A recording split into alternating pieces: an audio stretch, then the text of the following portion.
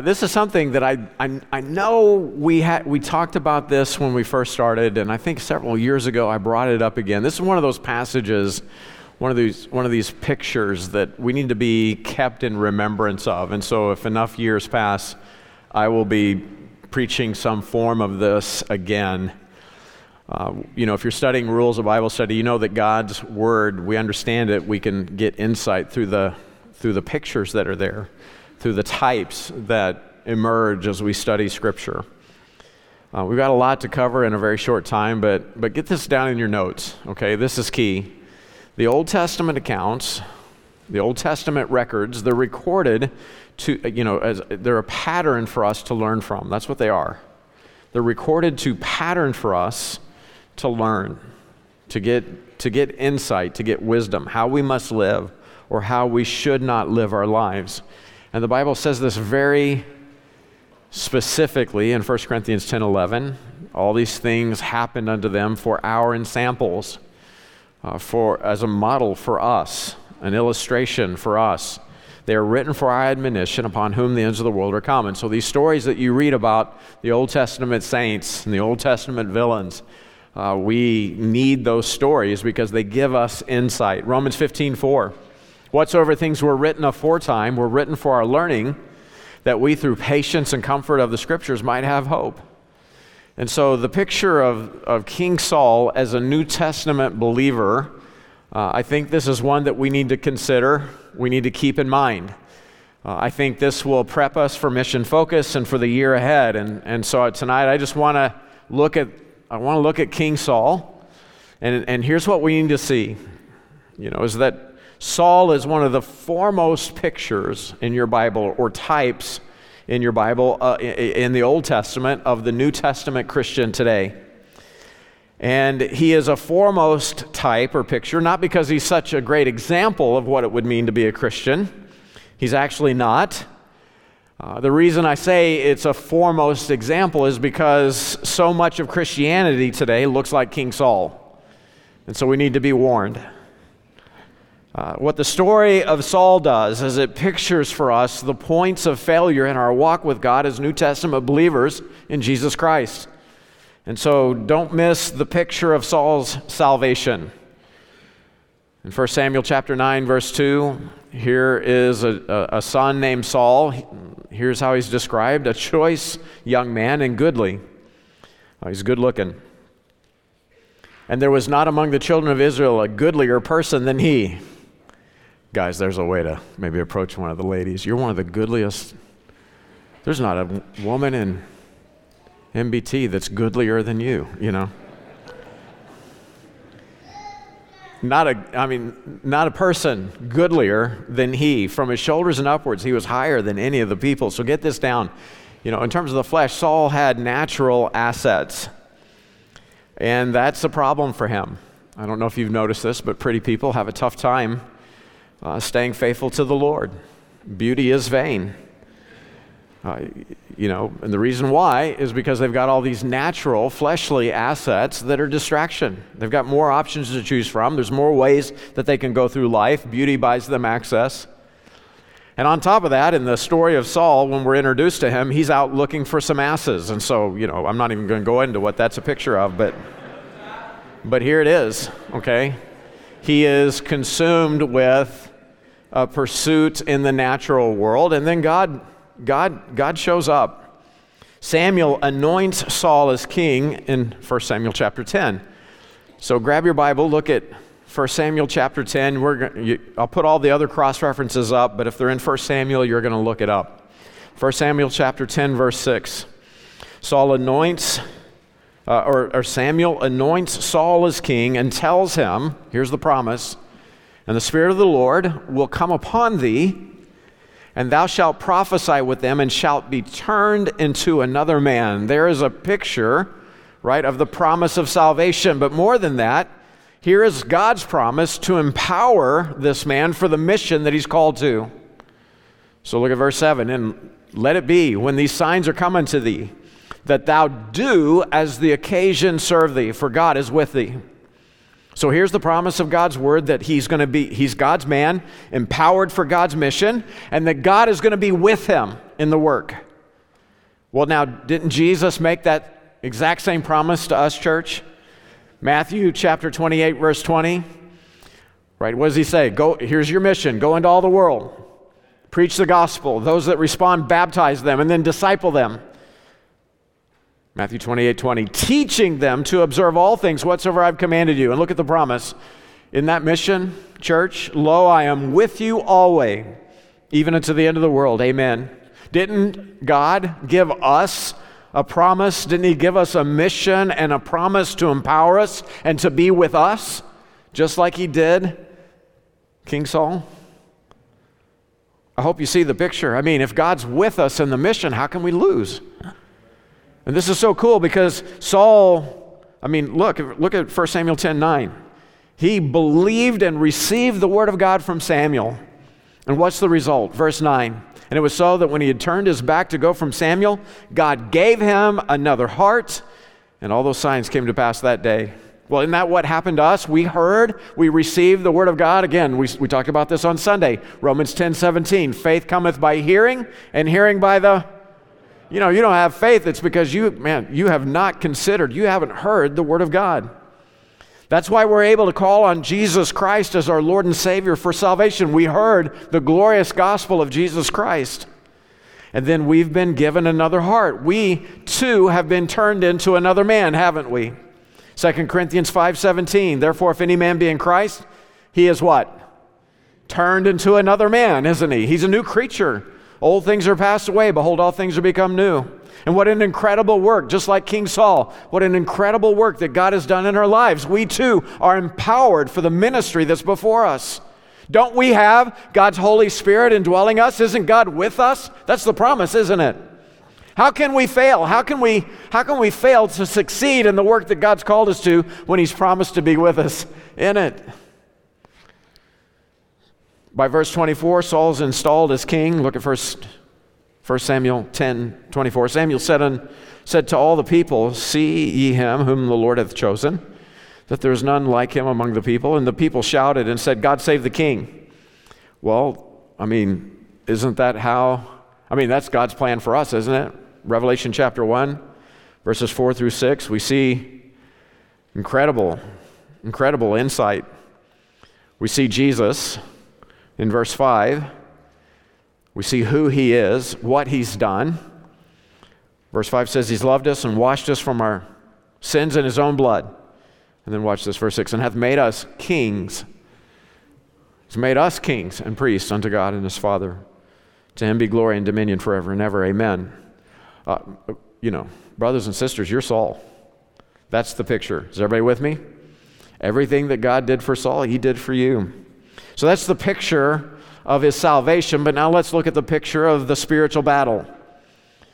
It's incredible a moment in Israel. They have a king, and there's none goodlier. God save the king, and then the attack comes. Immediately the attack came, and so get this down in your notes. Attacks always come. There's always some attack. You say, I don't feel like there's any attack right now. You're being set up. Watch out.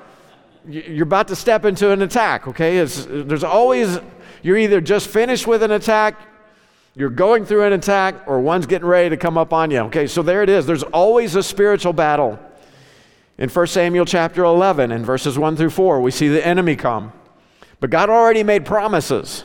According to the promise of God's word, Saul was equipped for this ministry and service to God's people. And so in verse 5, Saul hears all the people crying because they're under attack. And so when Saul found out what was happening, verse 6, the Spirit of God came upon Saul when he heard those tidings, and his anger was kindled greatly. This can't happen to God's people. He cuts up a yoke of oxen, sends them out. Whosoever cometh not forth after Saul and after Samuel, so shall it be done unto his oxen. Like, if you don't help me fight this battle, I'm coming for you, and hell's coming with me. Coming to cut you down, So everybody's afraid. The fear of the Lord fell upon the people, and they came with one consent. And immediately, the next day, Saul leads his people to win victory for Israel. It's incredible. And we could point out so many things about Saul that draws the parallel to our lives, but we need to get right to the crux of the matter, why Saul is such an excellent picture of the New Testament believer today. Let's look at his failure. There was a day in 1 Samuel chapter 13, verse 5, when the Philistines gathered themselves together to fight with Israel. 1 Samuel 13, verse 5. It's a big army, 30,000 chariots, 6,000 horsemen, and people as the sand which is upon the seashore in multitude. So they're outnumbered, they're outmatched, they're outclassed. In terms of physical capacity, they're facing a battle that they can't be victorious in. Verse 6, when the men of Israel saw that they were in a strait, for the people were distressed, then the people did hide themselves in caves and in thickets and in rocks and in high places and in pits. Job's too big, so we hide. Man, let's not hide. Let's pray that we hear from the Lord this mission focus. Some of the Hebrews went over Jordan into the land of Gad and Gilead. As for Saul, he was yet in Gilgal, and all the people followed him, trembling. And he tarried 7 days according to the set time that Samuel had appointed. So Saul had gotten a word from the Lord through Samuel again. Wait 7 days, I'll come and offer the sacrifice. But Samuel came not to Gilgal, and the people were scattered from him. And Saul said, bring hither a burnt offering to me and peace offerings. And he offered the burnt offering. So again, God already told him what was going to happen, but he saw things growing desperate. He's losing control over the situation, over the people. He feels like his ability to lead them is slipping, and so he grows desperate, and he tries to do something clever. He wants to do the smart thing. He wants to fix the problem. He wants to do something to make right what's going wrong in this hard time. Everybody's freaking out. Everybody's panicking. He's wanting to reassure them. Hey, we've got God on our side, but he does it the wrong way. Pastors, ministry leaders, Bible study leaders, so many times you'll be tempted just like this. You'll watch a member struggle. Maybe you watch your kids struggle. And really what they're struggling with is to withdraw in serving the Lord. There's some fear that's hindering them, or conversely, what the struggle is some temptation to go whoring after the things of the world. And we watch them wrestle. We watch our membership wrestle with following in ministry before the Lord, and the temptation is to try to do something, to try to gin up excitement, to try to invigorate momentum. So many pastors are trying to come up with something exciting to get people excited about coming to church. So they'll have some provocative sermon series, with the idea of getting people excited about coming to church. The temptation is to try and do something. And Satan's always there with any possible solution. Do anything and everything but wait on the Lord. Do anything and everything but take it to the Lord in prayer. Maybe you're wrestling with something that's getting out of your control. Got a big situation that you're dealing with. It's beyond your capacity.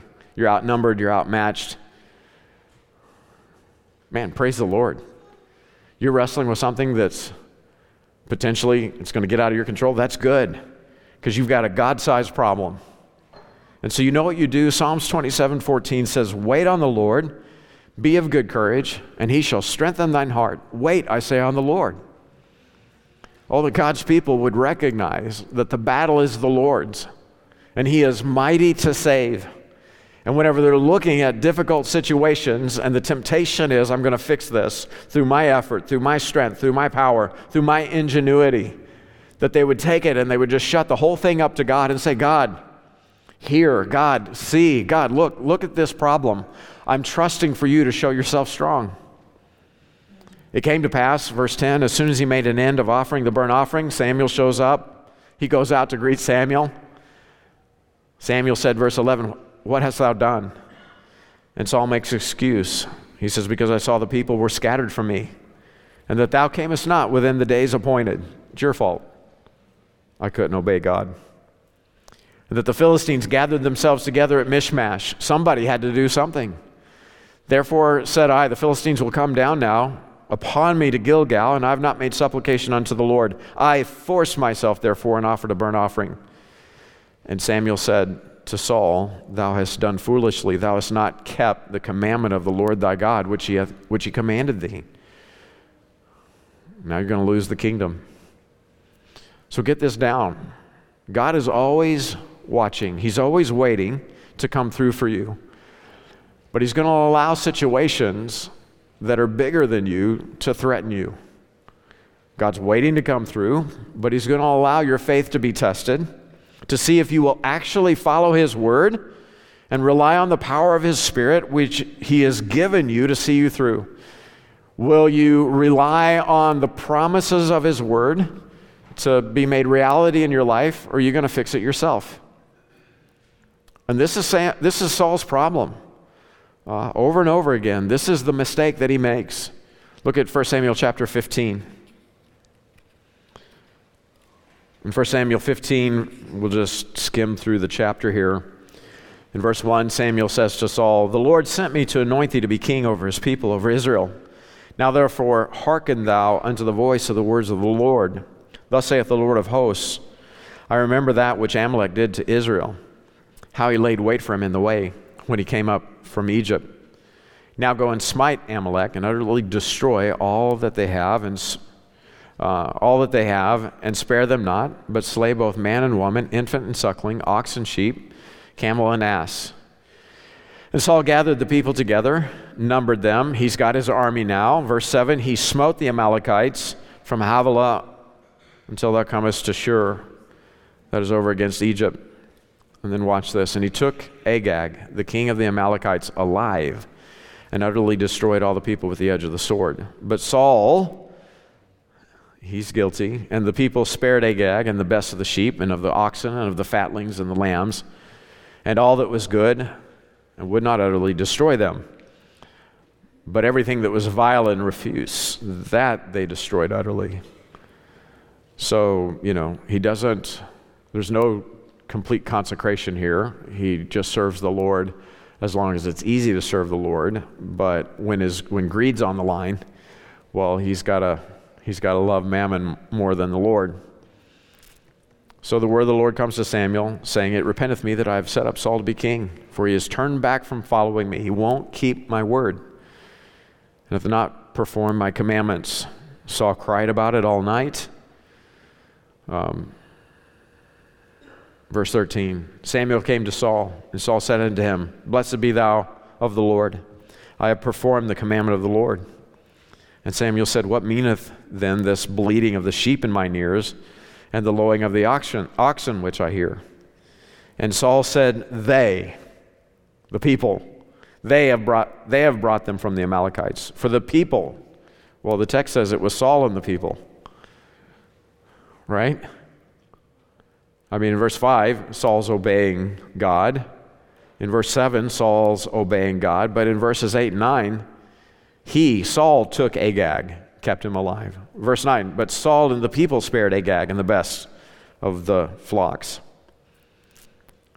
Verse 15, Saul said, they have brought them from the Amalekites. For the people spared the best of the sheep and of the oxen to sacrifice unto the Lord thy God. The rest we have utterly destroyed. And then Samuel said unto Saul, stay, shut your mouth, hush, right? Stay, and I will tell thee what the Lord hath said unto me to this night. And, the conclusion, verse 19, is you did not obey the voice of the Lord. You got greedy. You flew on the spoil. You did evil in the sight of the Lord. Look at Saul's response in verse 20. Saul said unto Samuel, yea, I have obeyed the voice of the Lord, and have gone the way which the Lord sent me, and have brought Agag the king to Amalek, and have utterly destroyed the Amalekites. But the people took of the spoil, the sheep and the oxen. Look at verse 24. Comes out what's really going on with Saul. He admits it. Saul said unto Samuel, I have sinned, for I have transgressed the commandment of the Lord and thy words, because I feared the people and obeyed their voice. Now therefore I pray, pardon my sin and turn against me, that I may worship the Lord. And Samuel said unto Saul, I will not return with thee, for thou hast rejected the word of the Lord, and the Lord hath rejected thee from being king over Israel. So Saul, his perspective is, I'm not going to be viewed as like I'm a good king by the people if I toe the line with God's word. And so I'm going to compromise. Instead of trusting God for the reality of his word, instead of being completely consecrated into his service, I'm going to do it as long as it's convenient for me, as long as it's easy for me. But if the chips are down and it's tough, well, I'm going to compromise. And so here it is, at the base of everything, he admits his fear of how the people are viewing him in the moment. I feared the people and obeyed their voice. What do we do? What kind of idiot kills livestock like this? Well, yeah, obviously then this is profitable for, obviously we wouldn't kill the choice selection of the herds, obviously, but the rest of it we're supposed to utterly, like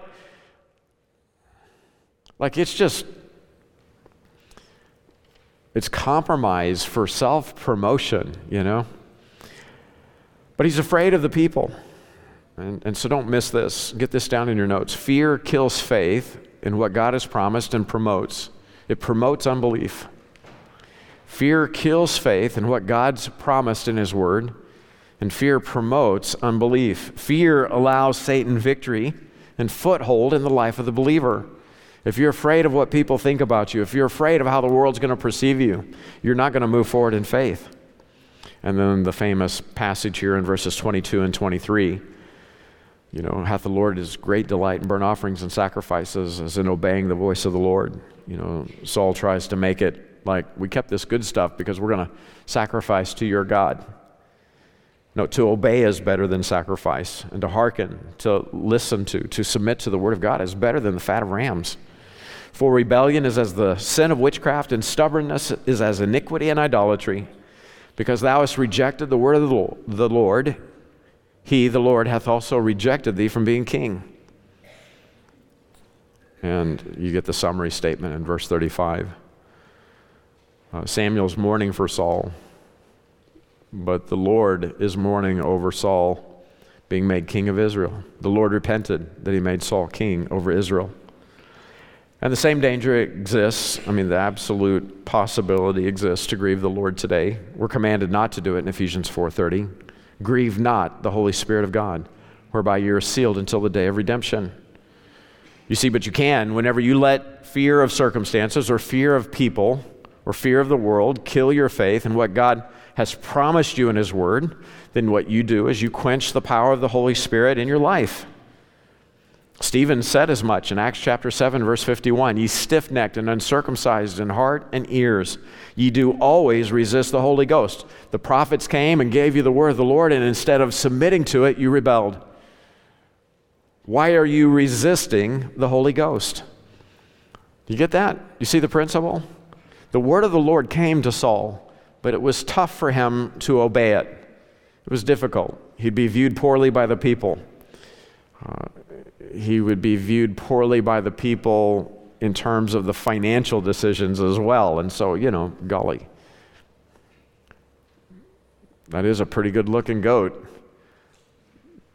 Might help increase the quality of my herds. That it ends up quenching the Holy Spirit's power in our life whenever we compromise on God's word. See, listen, when times are hard, when the circumstances are dark, when the problem looks like it's about to eat your lunch, believe God, wait on the Lord. He is able. He's given you his Spirit that you might be victorious in that spiritual battle, that you might be able in the mission that he's called you to. And don't let Satan sell you a lie, like you're alone and God's not with you, that God's not going to help you in a difficult circumstance or with a difficult mission. Romans 8 says that if we're led by the Spirit of God, we're the sons of God. For we have not received the spirit of bondage again to fear, but we have received the spirit of adoption. Verse 15 says, whereby this spirit of adoption, whereby we cry, Abba, Father. And verse 16 says, and the Spirit beareth witness with our spirit that we are the children of God, and if children, then heirs, heirs of God, God is, if you're God's child, God is with you. Nothing can change that. And the Spirit that He's given you, the Spirit that God gives you is a spirit of acceptance. You are accepted in the Beloved. You are God loves you like His own child because that's exactly what you are. You're a child of God. He will never leave you or forsake you. And so if you think you're all alone, that's another spirit. The devil's lying to you. 2 Timothy chapter 1, verse 7 says that God didn't give you a spirit of fear. The Spirit that He gave you is a spirit of power and love and a sound mind. And so if you're thinking that God has somehow abandoned you, that your circumstances are so big, God's not interested in helping you, brother, sister, you need to get full of faith. Stop listening to the enemy and start listening to the Spirit. When you face an overwhelming problem, that's great. Wait on the Lord. He's faithful. Listen to what David said, Psalms 27:8. When thou saidst, seek ye my face, my heart said unto thee, thy face, Lord, will I seek. That's the answer. Hide not thy face far from me. Put not thy servant away in anger. Thou hast been my help. Leave me not, neither forsake me, O God of my salvation.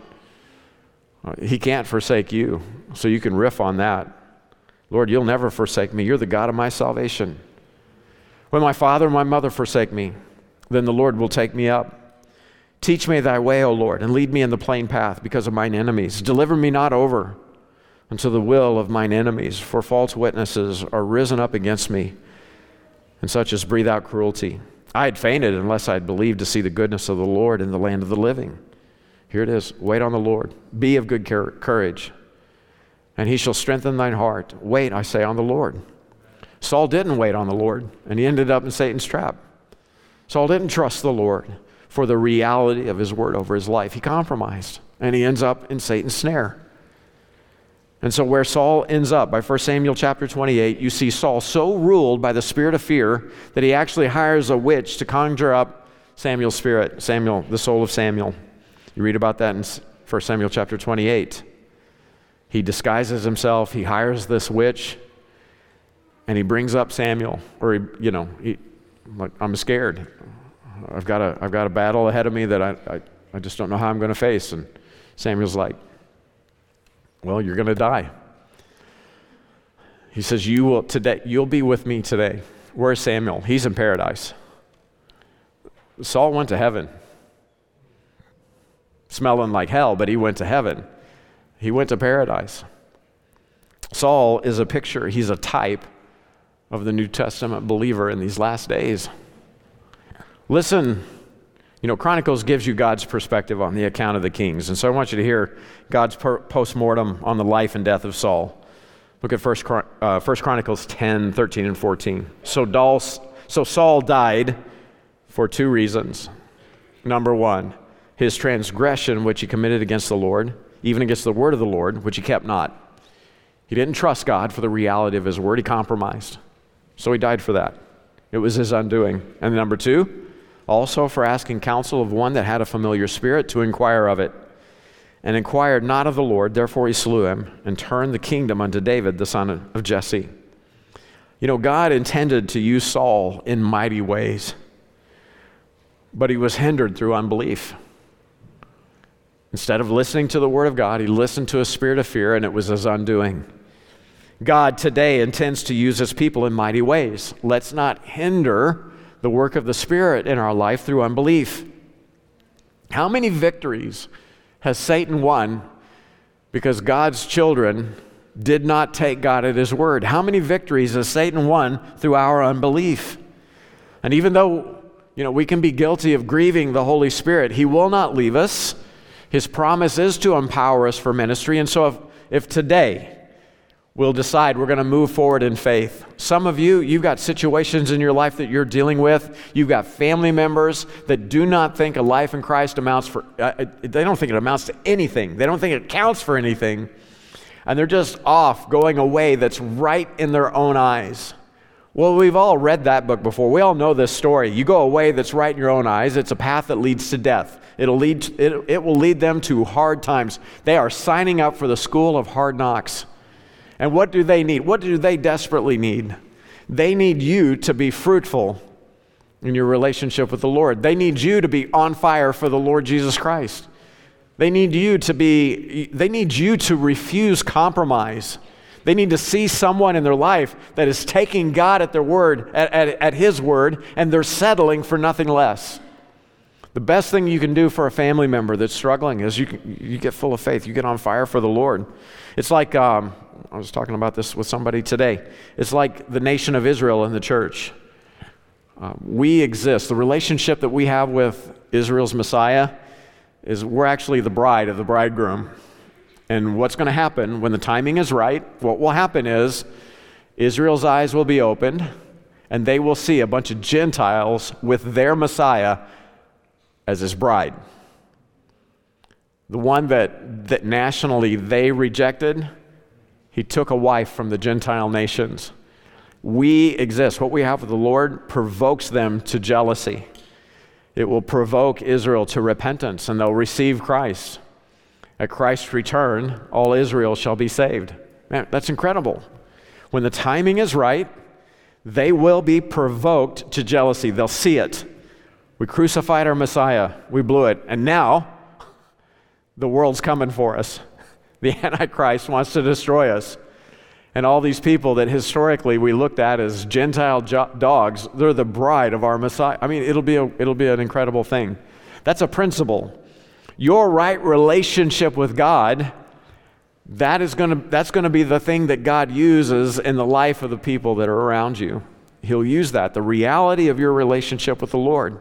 But pull a Saul, and you try to fix them through your own wisdom. You try to fix difficult circumstances through worldly mechanisms, and all you're going to do is end up frustrating the grace of God.